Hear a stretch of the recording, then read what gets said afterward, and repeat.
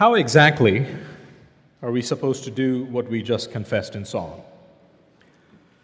I'm talking about that line in the hymn that says, "Forbid it, Lord, that I should boast, save in the death of Christ my God." How do we live in such a way that we boast, we glory only in the cross? Well, the Apostle Paul teaches us in his letter to the Corinthians that we do this by seeing all of life through the lens of the cross. This is how we learn to boast only in the death of Christ our God. This is how we learn to think Christianly and not culturally. This is how we learn to walk in wisdom in a world that is hostile to Christ. And as we learned a couple of weeks ago, it is the wisdom of the cross that ought to inform and guide the life of every disciple. And so every step of the way, from the moment of our conversion till the day we die or Jesus returns, the cross informs and reminds us that we are in Christ, that Jesus is Lord, that we belong to Him. And what counts in every situation is that we glorify Him by trusting and obeying His word. We saw that in 1 Corinthians 7:17-24. No matter where God has placed us, no matter what our station in life may be, we are called to remain with God. Paul tells us, let each person lead the life that the Lord has assigned to him and to which God has called him. And this evening, we'll look at 1 Corinthians 7, verses 25-40, as Paul continues to apply that same truth to those who are single. So please open your Bibles to 1 Corinthians chapter 7, and we will look at verses 25-40. 1 Corinthians 7, 25-40. Let's ask the Lord for His help as we approach His word. Let's pray together. Father, would you please open our eyes by the power of your Spirit so that we can see the glory of what Christ has accomplished for us. We pray that we would see it and delight in your word and be filled with hope. Teach us now to set our minds on things above so that we might be faithful to follow Christ and not be ashamed of the gospel. In Christ's name we pray. Amen. I can't say for sure, but I think I might be the only pastor in the UAE on the eve of Valentine's Day preaching a sermon on the benefits of singleness. You're welcome. But friends, I think this passage is a good test for our hearts to see what we truly love and cherish. It's a good test to see whether our thoughts and feelings line up more with culture on the subject of singleness or whether they conform to the mind of Christ. It's a good test to see whether our priorities and passions are shaped by a desire to please Christ or to please ourselves. Now, in 1 Corinthians chapter 7, Paul makes this case that the Christian's chief aim is to acknowledge the lordship of Christ and to walk in the obedience of faith. That is what counts in every situation. So, whether you are married to a believer or whether you are in a mixed marriage where one spouse has come to faith and one hasn't, whether you are divorced because your unbelieving spouse has left you, whether you are circumcised or uncircumcised, whether you are slave or free, whether you drive your Mercedes to work or whether you ride your camel, it doesn't matter. Whatever condition you are in, we are called to acknowledge that our state has been ordained by the Lord, and we must live our Christian lives in a way that is pleasing to Him. Now, why is that? Well, Paul tells us because we are not our own. Brothers and sisters, we are Christians, and we belong to our Savior who is worthy of our worship. And so Paul's general rule of thumb is this: you can glorify God wherever you are and in whatever state you are. Paul is not against change, but he wants us to carefully consider whether such a change would be pleasing to God or not. Now, how do we judge that? Well, we judge that using the Scriptures. God has given us the mind of Christ, and we can understand the things of God because He has given us His Spirit. Now, the Corinthians had written to Paul asking him questions about marriage and sex and divorce, and Paul goes on to answer those questions. That's what chapter 7 is all about. But they also had questions about men and women who had never been married, but were betrothed or engaged to be married. Well, what about them, they asked. What about these people? What does remaining with God look like for them? How should they think about singleness and marriage? And so Paul in this passage addresses these specific questions, and he applies the wisdom of the cross to these questions. And there are 4 lessons we can learn from this passage. 4 lessons, and the first one is this: it is good to remain single. And that's not surprising, coming from Paul. We learned about this earlier. It is good to remain single. Paul has already commended singleness in verse 6 and verse 7. He says, I wish that all were single as I am, but I realize that each has his gift from the Lord.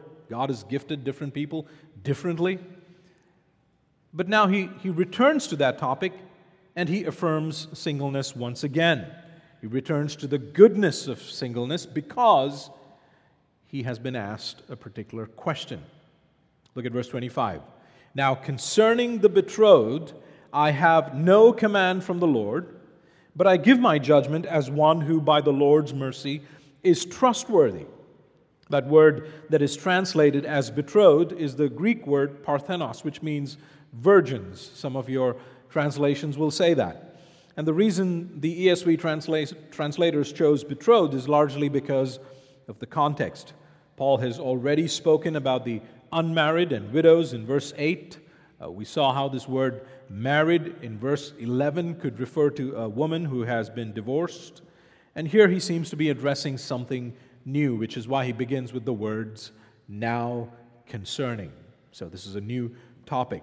Also, when you look at the passage as a whole, it seems like Paul is talking to people who are approaching marriage for the first time, and they need to be instructed about what to expect.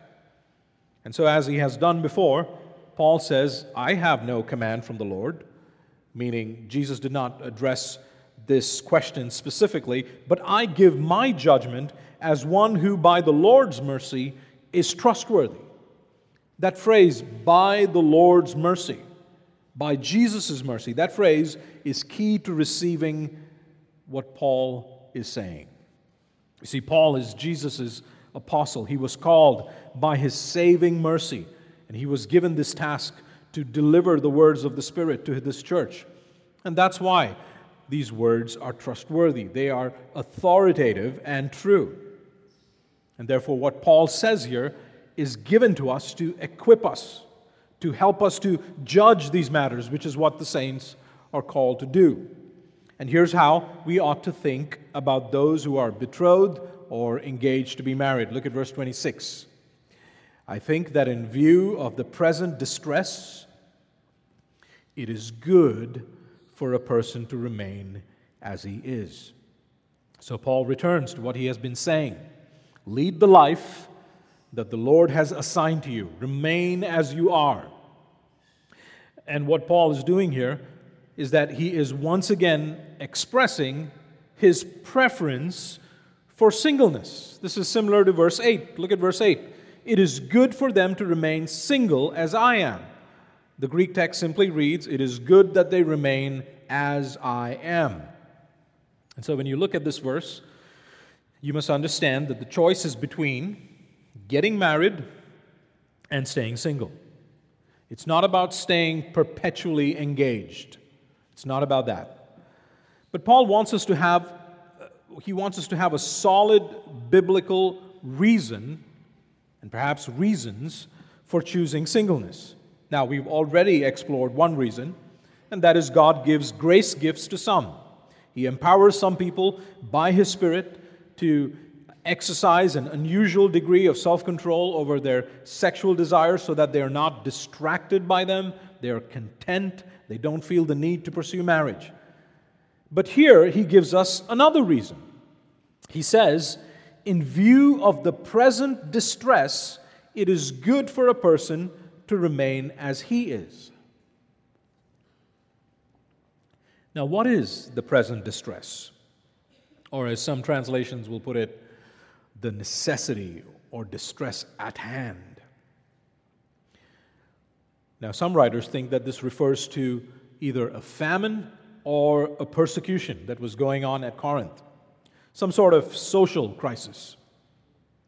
And so there were some who were probably saying, should I be thinking about marriage right now in the middle of all of this? Can I provide for a wife in these conditions? Is it wise? In view of these stressful times, do I want to be bringing children into the world? Can I feed them? On the contrary, if the church was experiencing persecution, there were probably some who were thinking, if I was single, it would be easier to run, easier to hide. It very well could be that there was something like that going on. But I don't think that Paul is referring to some sort of social crisis. See, the church at Corinth seems to be well off. In chapter 10, he says, eat whatever is sold in the meat market. He also talks about being invited for dinners. In chapter 11, there's enough wine going around for people to get drunk. In chapter 16, they're setting aside money to send to Jerusalem. No, Paul seems to be thinking more broadly. He's thinking eschatologically. In other words, he's thinking of marriage in view of the end times, in view of the second coming. Think of marriage, he says, in light of the future, in light of Christ's return. And the reason I'm inclined to think this way is because of the text. Look down at verse 29. This is what I mean, brothers. It's always good, isn't it, when Paul explains what he means. This is what I mean, brothers. The appointed time has grown very short. Look at verse 31. For the present form of this world is passing away. So in view of those things, it is good for a person to remain as he is. Don't seek to change your situation. This principle applies to everyone. Come back to verse 27. Are you bound to a wife? Do not seek to be free. Are you free from a wife? Do not seek a wife. It's that same principle. Remain as you are. Remain with God. And so, are you engaged? Well, why don't you press pause and think if you really want to change your status from single to married? Paul says, think about that. Now, you might say, well, okay, I understand, Paul. I understand what you're saying. Marriage is not ultimate. Jesus is. And any decision to change my status should embrace the reality of marriage in light of the age to come. But let's say I agree with all of that. Let's say I affirm all of that, and I still want to get married. Am I doing something wrong? Am I sinning? Look at verse 28. But if you do marry, you have not sinned. And if a betrothed woman marries, she has not sinned. So you're not sinning.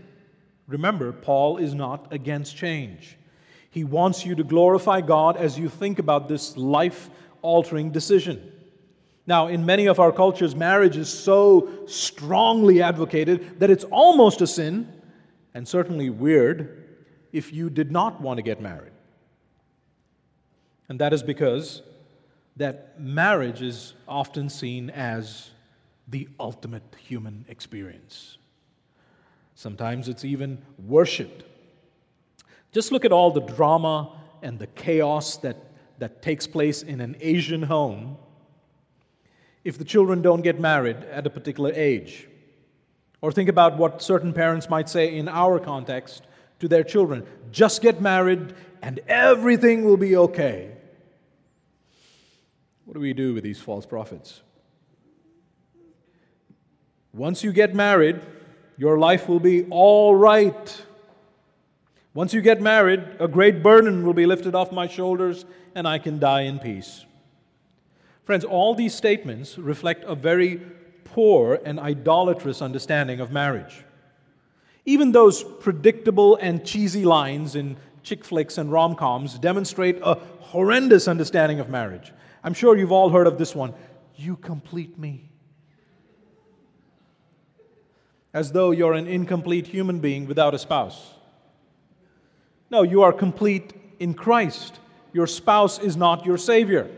Marriage was never meant to carry that weight. It cannot carry that weight, and it will let you down if you think of it that way. Now, that being said, it is the case that most people will marry. That's just reality. Right? When Paul talks about choosing elders in the pastoral epistles, how does he begin those qualifications? If he's the husband of one wife, he assumes that older, mature men just normally they'll be married.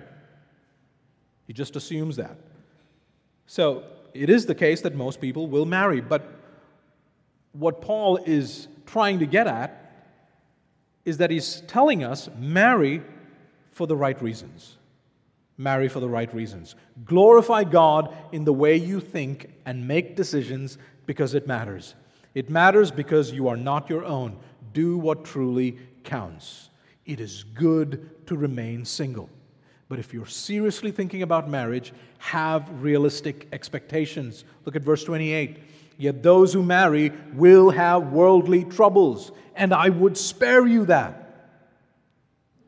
I would spare you that. Paul says, I know you think this is going to be exciting. You want to get married, you're engaged, but you need to have a realistic view of marriage. Now, when he says those who marry will have worldly troubles, he simply means you will have troubles in this world. Beloved, marriage is a union between two sinners. Sinners saved by grace, sinners being transformed by grace, but sinners nevertheless.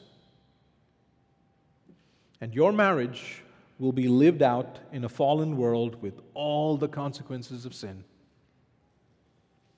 You will have worldly troubles. You will sin against each other.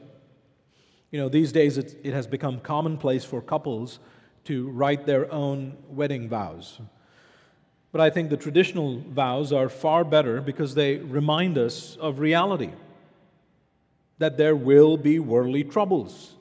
And yet it is precisely in the midst of these troubles that the couple, with God's help, must hold on to each other for better and for worse, for richer, for poorer, in sickness and in health.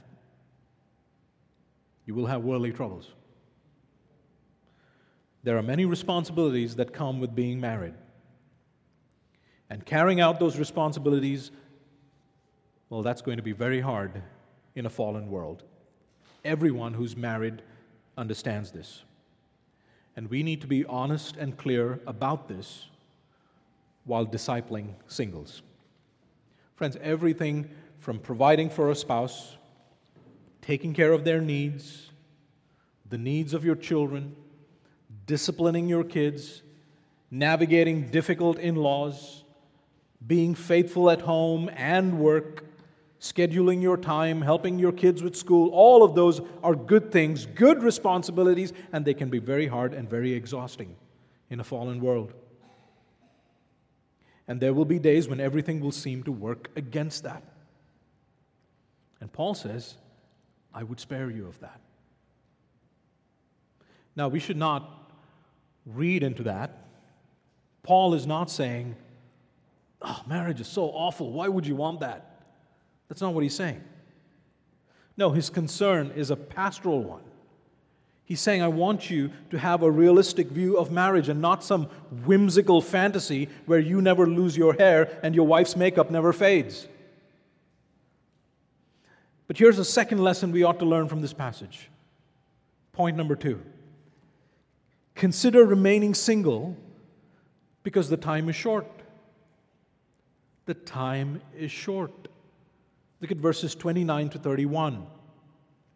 This is what I mean, brothers. The appointed time has grown very short. From now on, let those who have wives live as though they had none, and those who mourn as though they were not mourning, and those who rejoice as though they were not rejoicing, and those who buy as though they had no goods, and those who deal with the world as though they had no dealings with it. For the present form of this world is passing away. What does Paul mean when he says the appointed time has grown very short? Well, what he means is this: Jesus Christ is coming soon. That hope, that living hope that we're looking forward to since the day of our conversion, that's drawing near. Paul says something similar in Romans 13, 11 to 12. He says, "Besides this, you know the time, that the hour has come for you to wake from sleep, for salvation is nearer to us now than when we first believed. The night is far gone, the day is at hand." Beloved, time is short. We will not live forever on this earth.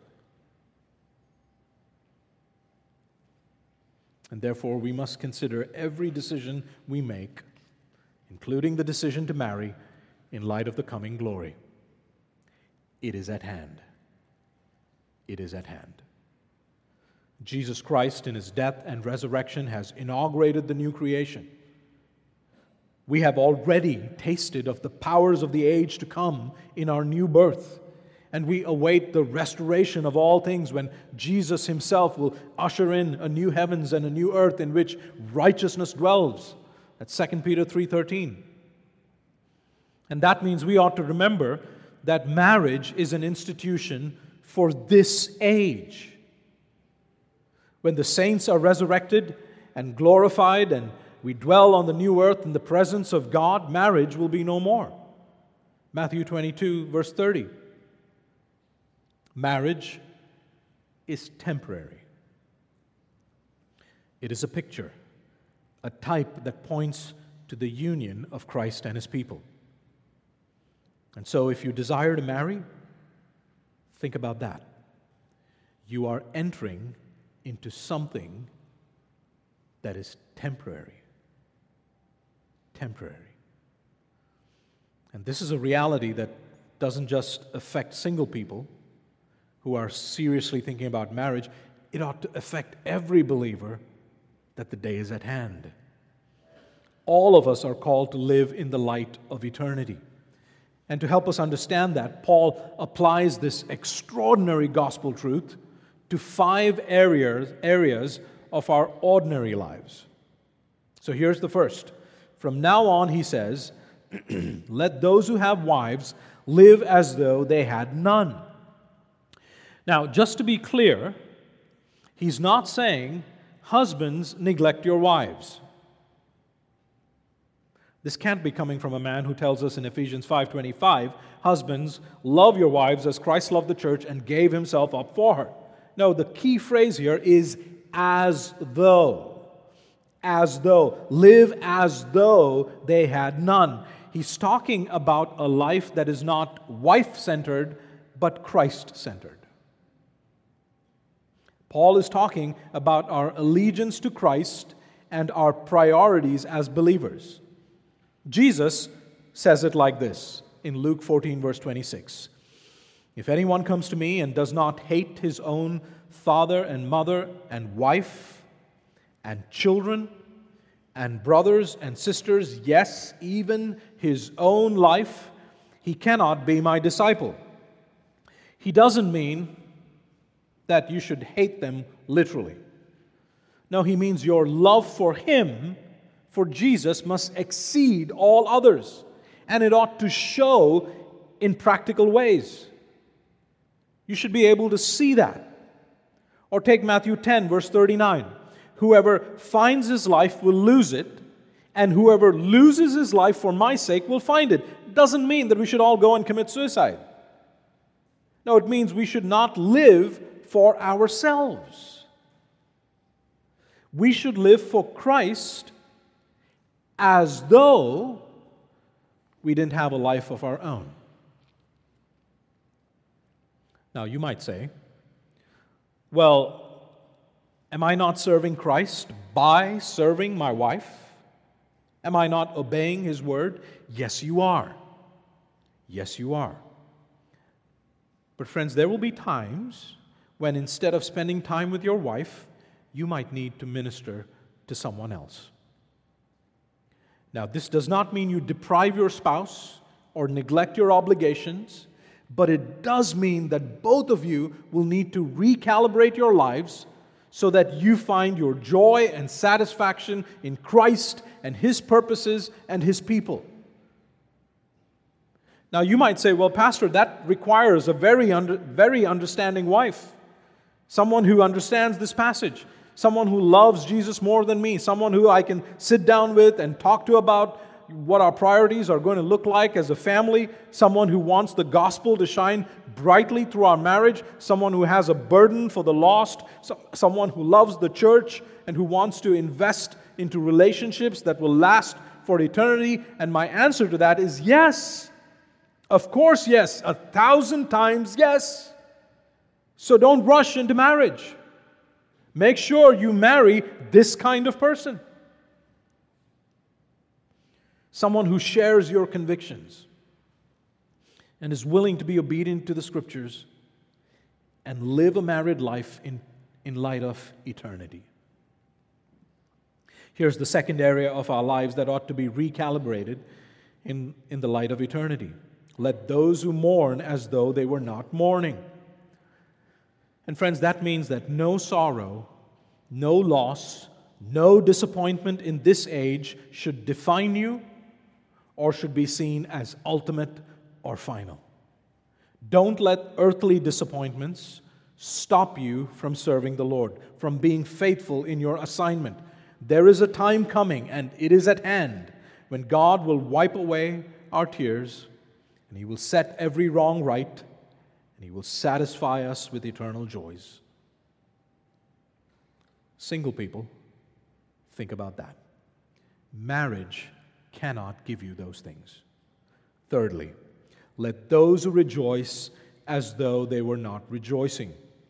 Friends, the joys of this age, as wonderful as they are, joys including marital joys, will pass away.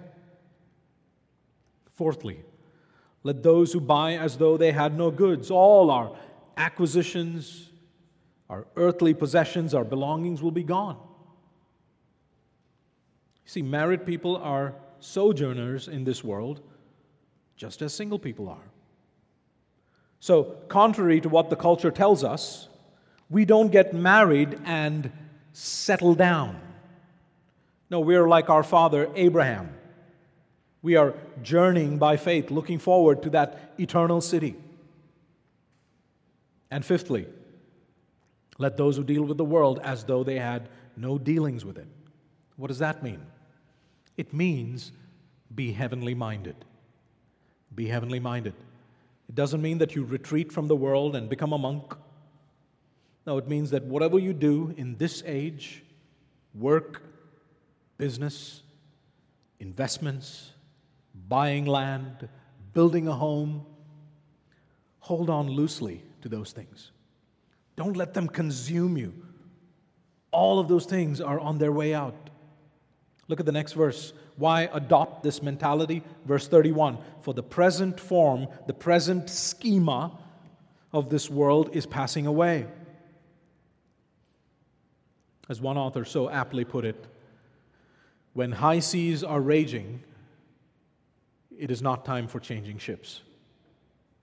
When high seas are raging, it is not the time to change ships. Single people, have you thought about these things? If you're considering marriage? If not, please do so. The Holy Spirit wants you to. Lesson number 3. Consider remaining single so that you can be devoted to Christ without distractions. Consider remaining single so that you can be devoted to Christ without distractions. And by that I mean the kind of things that you will need to care about and rightly care about as a married person. Look at verses 32 to 34. I want you to be free from anxieties, literally, free from cares. Now, does this mean that the single person has nothing to care about? No. As a member of a church, you have plenty to care about. No, he's talking about the cares that are unique to marriage. These are additional responsibilities. Look at the text. The unmarried man is anxious about the things of the Lord, how to please the Lord. But the married man is anxious about worldly things, how to please his wife, and his interests are divided. And the unmarried or betrothed woman is anxious about the things of the Lord, how to be holy in body and spirit. But the married woman is anxious about worldly things, how to please her husband. Now, when Paul says that the married man or the married woman is anxious about worldly things, he doesn't mean sinful things. Nor is the word anxious speaking about a sinful anxiety that Jesus warns against. No, he means that they're concerned, these people are concerned with matters pertaining to this world, mainly the particular concerns of a marriage relationship. How to please your husband, how to please your wife. What do the scriptures say about that? How can I focus on that? Those are good concerns to have. The interests are not wrong. Did you notice that? The interests are not wrong. They are divided. And sometimes married people can end up neglecting some of these concerns. We sometimes forget that in addition to our obligations to one another, we also have obligations to other members we have been called to serve in love. Marital concerns, even good ones, can pull us away from being devoted to the Lord. So often we can be like Martha, distracted with serving, a good thing, that we neglect the most important thing, sitting at the feet of Jesus. Now, shouldn't we please our spouses and serve the Lord? Shouldn't we do both? Yes, but it's hard. If I said it wasn't, I would be lying. And at the same time, it is a man's faithfulness to his wife and faithfulness in his home that qualifies him to serve as an elder. We shouldn't forget that either. Our interests are divided, and that raises some real practical problems. Anyone who is married knows this. You just can't decide to do something and just do it. You just can't decide to have someone over for a discipleship meeting without first checking with your spouse. Is there something going on at home? Maybe your spouse needs help with something. Maybe she is ill, she needs your care. Perhaps your kids need help with the project. There are many things that you can do for the kingdom, but you can only do so much. Your interests are divided. Ladies, you understand this as well, don't you? Oh, you would love to sit down for 2 to 3 hours undistracted with your Bible, wouldn't you? But you have to make do with 30 minutes because you have young kids who need your attention. You have to cook. There are chores that need to be done. There's a woman next door you've been wanting to meet and share the gospel, and then you realize you've been so busy with house chores and the kids that you've been neglecting your husband, and you feel torn. Your interests are divided. Of course, in all these situations, married people must learn to organize and schedule and prioritize and work things out, get wise counsel on how to be faithful in their present condition, in their present season of life. Christ calls us to faithfully serve Him. Let the married person be faithful in his assignment. But the point is, it's hard. It just is. And Paul says the single person can devote all his energy into focusing on his or her personal holiness and serving the saints without the unique concerns of marriage. Now, it may sound like Paul's trying to choke all the fun out of marriage. You know, he wants to show up for the engagement dinner with a stop sign. That's not his intention. Look at the next verse. He's concerned about their spiritual benefit. Verse 35. I say this for your own benefit, your advantage, not to lay any restraint upon you. That's an interesting choice of word. The word literally means putting a noose around your neck. Paul knows, I know what you're thinking, but I'm not doing that. Not to lay any restraint upon you, but to promote good order, to encourage what is proper or appropriate. He wants us to think rightly, to think Christianly, and to secure your undivided devotion to the Lord. Beloved, if you're single and you're considering marriage, whether you've never been married or you're engaged to be married or you've been divorced on biblical grounds or you're a widow, factor these things into your decision-making. Pray about this. Seek counsel from your elders.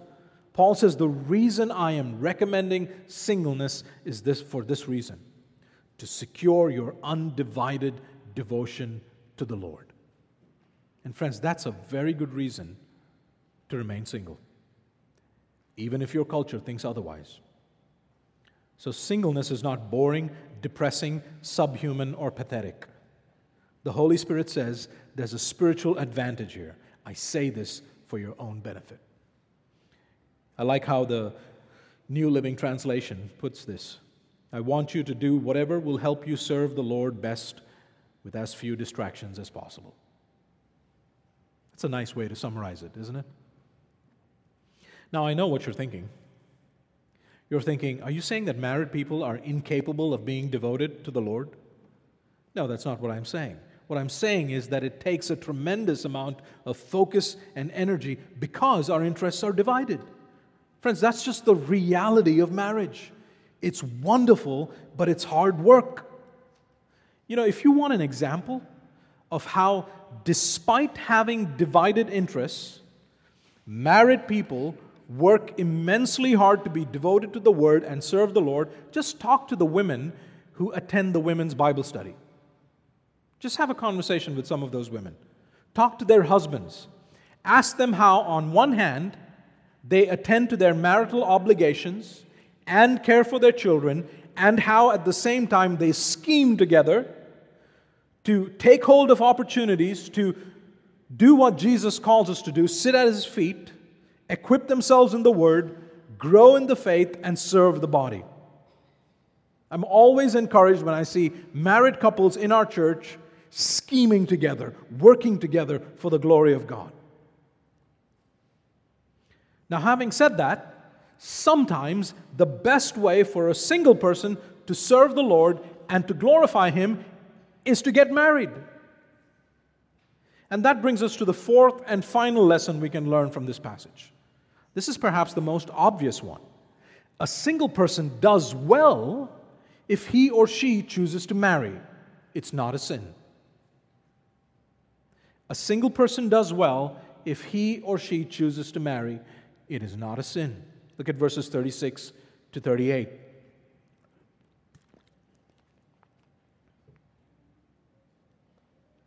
If anyone thinks that he is not behaving properly towards his betrothed, what is this improper, inappropriate behavior? If his passions are strong, and it has to be. This refers to strong sexual desires, and the text suggests a situation where a man is unable to keep his desires under control, and he knows it. If anyone thinks so, the anyone here refers to anyone among the unmarried in verse 32.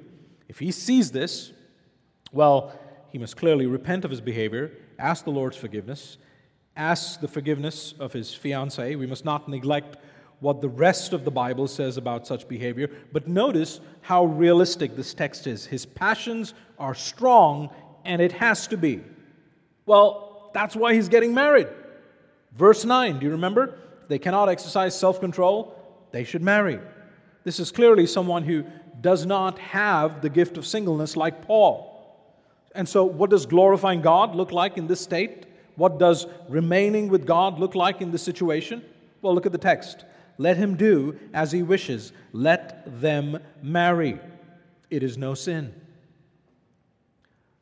Now, you say, wait. I thought this passage was about remaining single. No. This passage is about the advantages of remaining single for the glory of God. This is not about remaining single for the sake of being single. And that is why the decision to remain single must take into consideration all these things that are mentioned in this passage. This requires careful consideration and prayer and counsel. Look at verse 37. But, on the other hand, whoever is firmly established in his heart, so this is a choice, whoever is firmly established in his heart, being under no necessity, so don't do this because of pressure. You may say, well, what's going on? Well, I don't know. Remember, people are writing to Paul and asking him about a specific situation that we don't know about. Being under no necessity, but having his desire under control. We saw this in verses 6 to 9. All Christians are called to pursue self-control, but God gives some people by His Spirit unusual self-control and contentment that they're not distracted by sexual desires. And Paul says, if you have that, now keep in mind this is the opposite of strong passions, right? We just saw that verse. Strong passions, what's the opposite? Having his desire under control, and has determined this in his heart to keep her as his betrothed, he will do well. So it's a choice not to marry the person you're engaged to in order to secure your undivided devotion to the Lord. Now, when the text says he has determined to keep her as his betrothed, it doesn't mean that she has to perpetually stay engaged. Right? This guy's single and he's gone away. She has to permanently stay as his fiancée. No, that's not what it means. It simply means he has determined to let her remain as she is, unmarried. She then needs to decide whether to marry or stay single. Now, you know that's the right way to read the text because of the way the next verse draws the conclusion. So look at the next verse, verse 38. So then, so this is the conclusion, he who marries his betrothed does well, and he who refrains from marriage will do even better. Now, I want to make two comments. Number one, some versions translate this verse very differently, as though it's talking about a father giving his virgin daughter in marriage, and she being past her marriageable age. The Greek text is a little difficult to translate, but I do think that translating it that way reads a bit too much into the text. There are perfectly good words for father and daughter that are not used in this text. Furthermore, look at verse 36 when it says, "Let them marry." That's a plural pronoun, let them, not her. It's a little odd construction if it's talking about a man and a daughter, right? But even if you look at the alternative translation, the principle remains the same. The principle remains the same, that it's a choice, you get your desires under control, and it's fine if you marry, and it's fine if you don't. Comment number 2. Friends, what do you think about this phrase? He who refrains from marriage will do even better. Will do even better. Now, at this point, if you're married and you're thinking, oh, look at that. Paul says singleness is better. I feel like I missed the boat on that one. I feel like I chose the less faithful option. Stop. That attitude is dishonoring to your marriage. It's dishonoring to your spouse and dishonoring to the Lord. So, what's your condition? Are you married? That's your assignment. Remain with God. Glorify Him. Don't covet another's assignment. You see, the words even better reflect Paul's preference for singleness. Throughout chapter 7, we've seen him honoring marriage and celebrating singleness. Both are equally blessed states in God's sight. You see, singleness and marriage are not conflicting states in the church. They should be both held up in honor. We should think Christianly about them and not culturally. And that means that we should not talk about marriage as though it is the height of human achievement. Nor should we talk about singleness as though it's a disease to be eradicated. Now, if you're hung up on those words, I know I was while studying this text, it is better than just look at verse 9. It is better to marry, he says. So this is not about glorifying singleness or glorifying marriage. It is about glorifying Christ in our singleness and in our marriages. Why? Because we are not our own. Jesus bought us. He redeemed us by His own blood. He paid the penalty for our sins so that we could be made alive in Him to glorify Him, because He is greater than all earthly joys. Now, if you're not a Christian and you're wondering, how can these Christians take something so important as marriage, so fundamental to human society, and relativize it? And that is because we don't worship marriage, my friend. We worship the one to whom marriage points to, the giver of earthly marriage. You see, God gave us in marriage a picture of His love for His people, and we have spurned that love. And we have run away from Him, and we have loved other things. That's the essence of sin. But in His great mercy that Paul speaks about in verse 25, in that mercy, in His mercy, He sent His Son to save us from our sins. He died on the cross for our sins, and He rose from the dead so that we might be united to Him in a marriage that all earthly marriages point to. And when Christ returns, earthly marriage will be no more. And we are reminded of that truth. We are reminded of that future when we look at our singles. Because our singles are a walking picture of the supremacy and the sufficiency of Christ. They remind us that true happiness and true blessedness are not found in marriage or children. True happiness and true blessedness is found in Christ.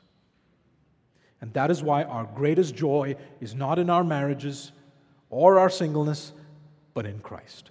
All other earthly joys pale in comparison to Him. And friend, you too can know this joy if you repent of your sins and put your trust in Jesus. Come to Christ, and no matter what situation you're in, the joy of the Lord can be your strength. So believe on the Lord Jesus, and you will be saved. But what about widows? That's another question that they asked Paul. What about widows? Now, talking about those who are betrothed, that's one thing. They haven't tasted of the joys of marriage. But the widows, don't they deserve to be happy? Shouldn't they get married once again for sure? And Paul says, not really. See, they need to think about this in the same way. Look at verses 39 to 40. A wife is bound to her husband as long as he lives. He's talking about the covenant of marriage. Married people should not separate. But if her husband dies, she is free to be married to whom she wishes, only in the Lord. In other words, this is her decision. She is free in Christ to be married if she wants. She shouldn't be pressured. If she does decide to marry, she should marry only a believer. And Paul says, yet in my judgment, she is happier if she remains as she is. Paul has a very different understanding of happiness, doesn't he? See, his understanding is cross-shaped.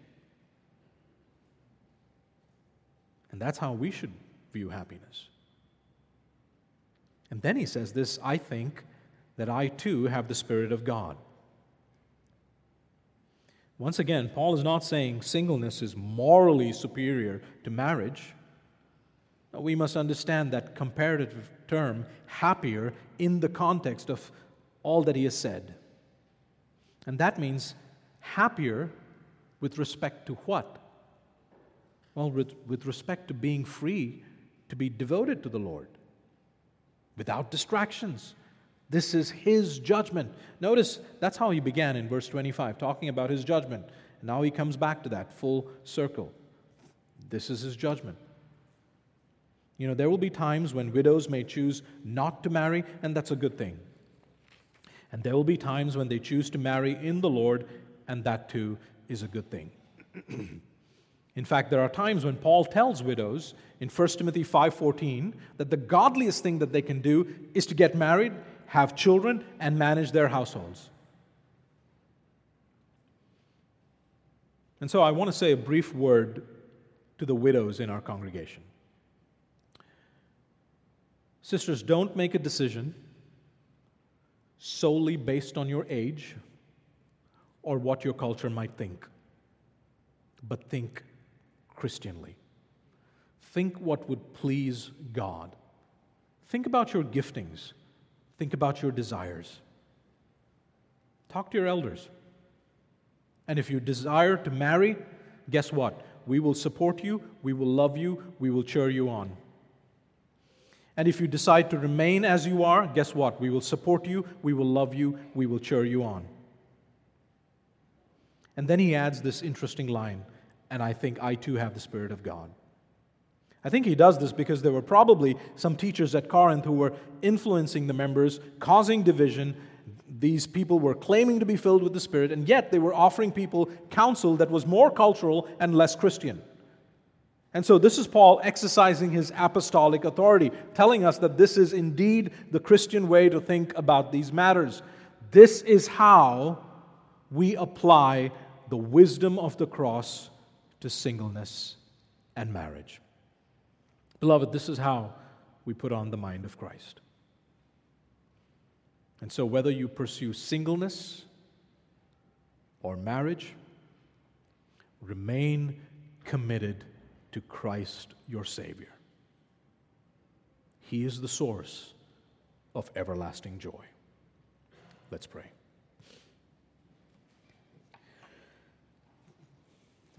Father, give us the grace to lead the lives that you have assigned to us. May we walk in a manner that is worthy of your calling. And may we recognize the great privilege that we have been given to pursue the obedience of faith with brothers and sisters that Christ has purchased with His own blood, the saints with whom we will rejoice for all eternity. May our hearts be consumed with glorifying Jesus, knowing fully well that you will sustain us till the end. In Christ's name we pray. Amen.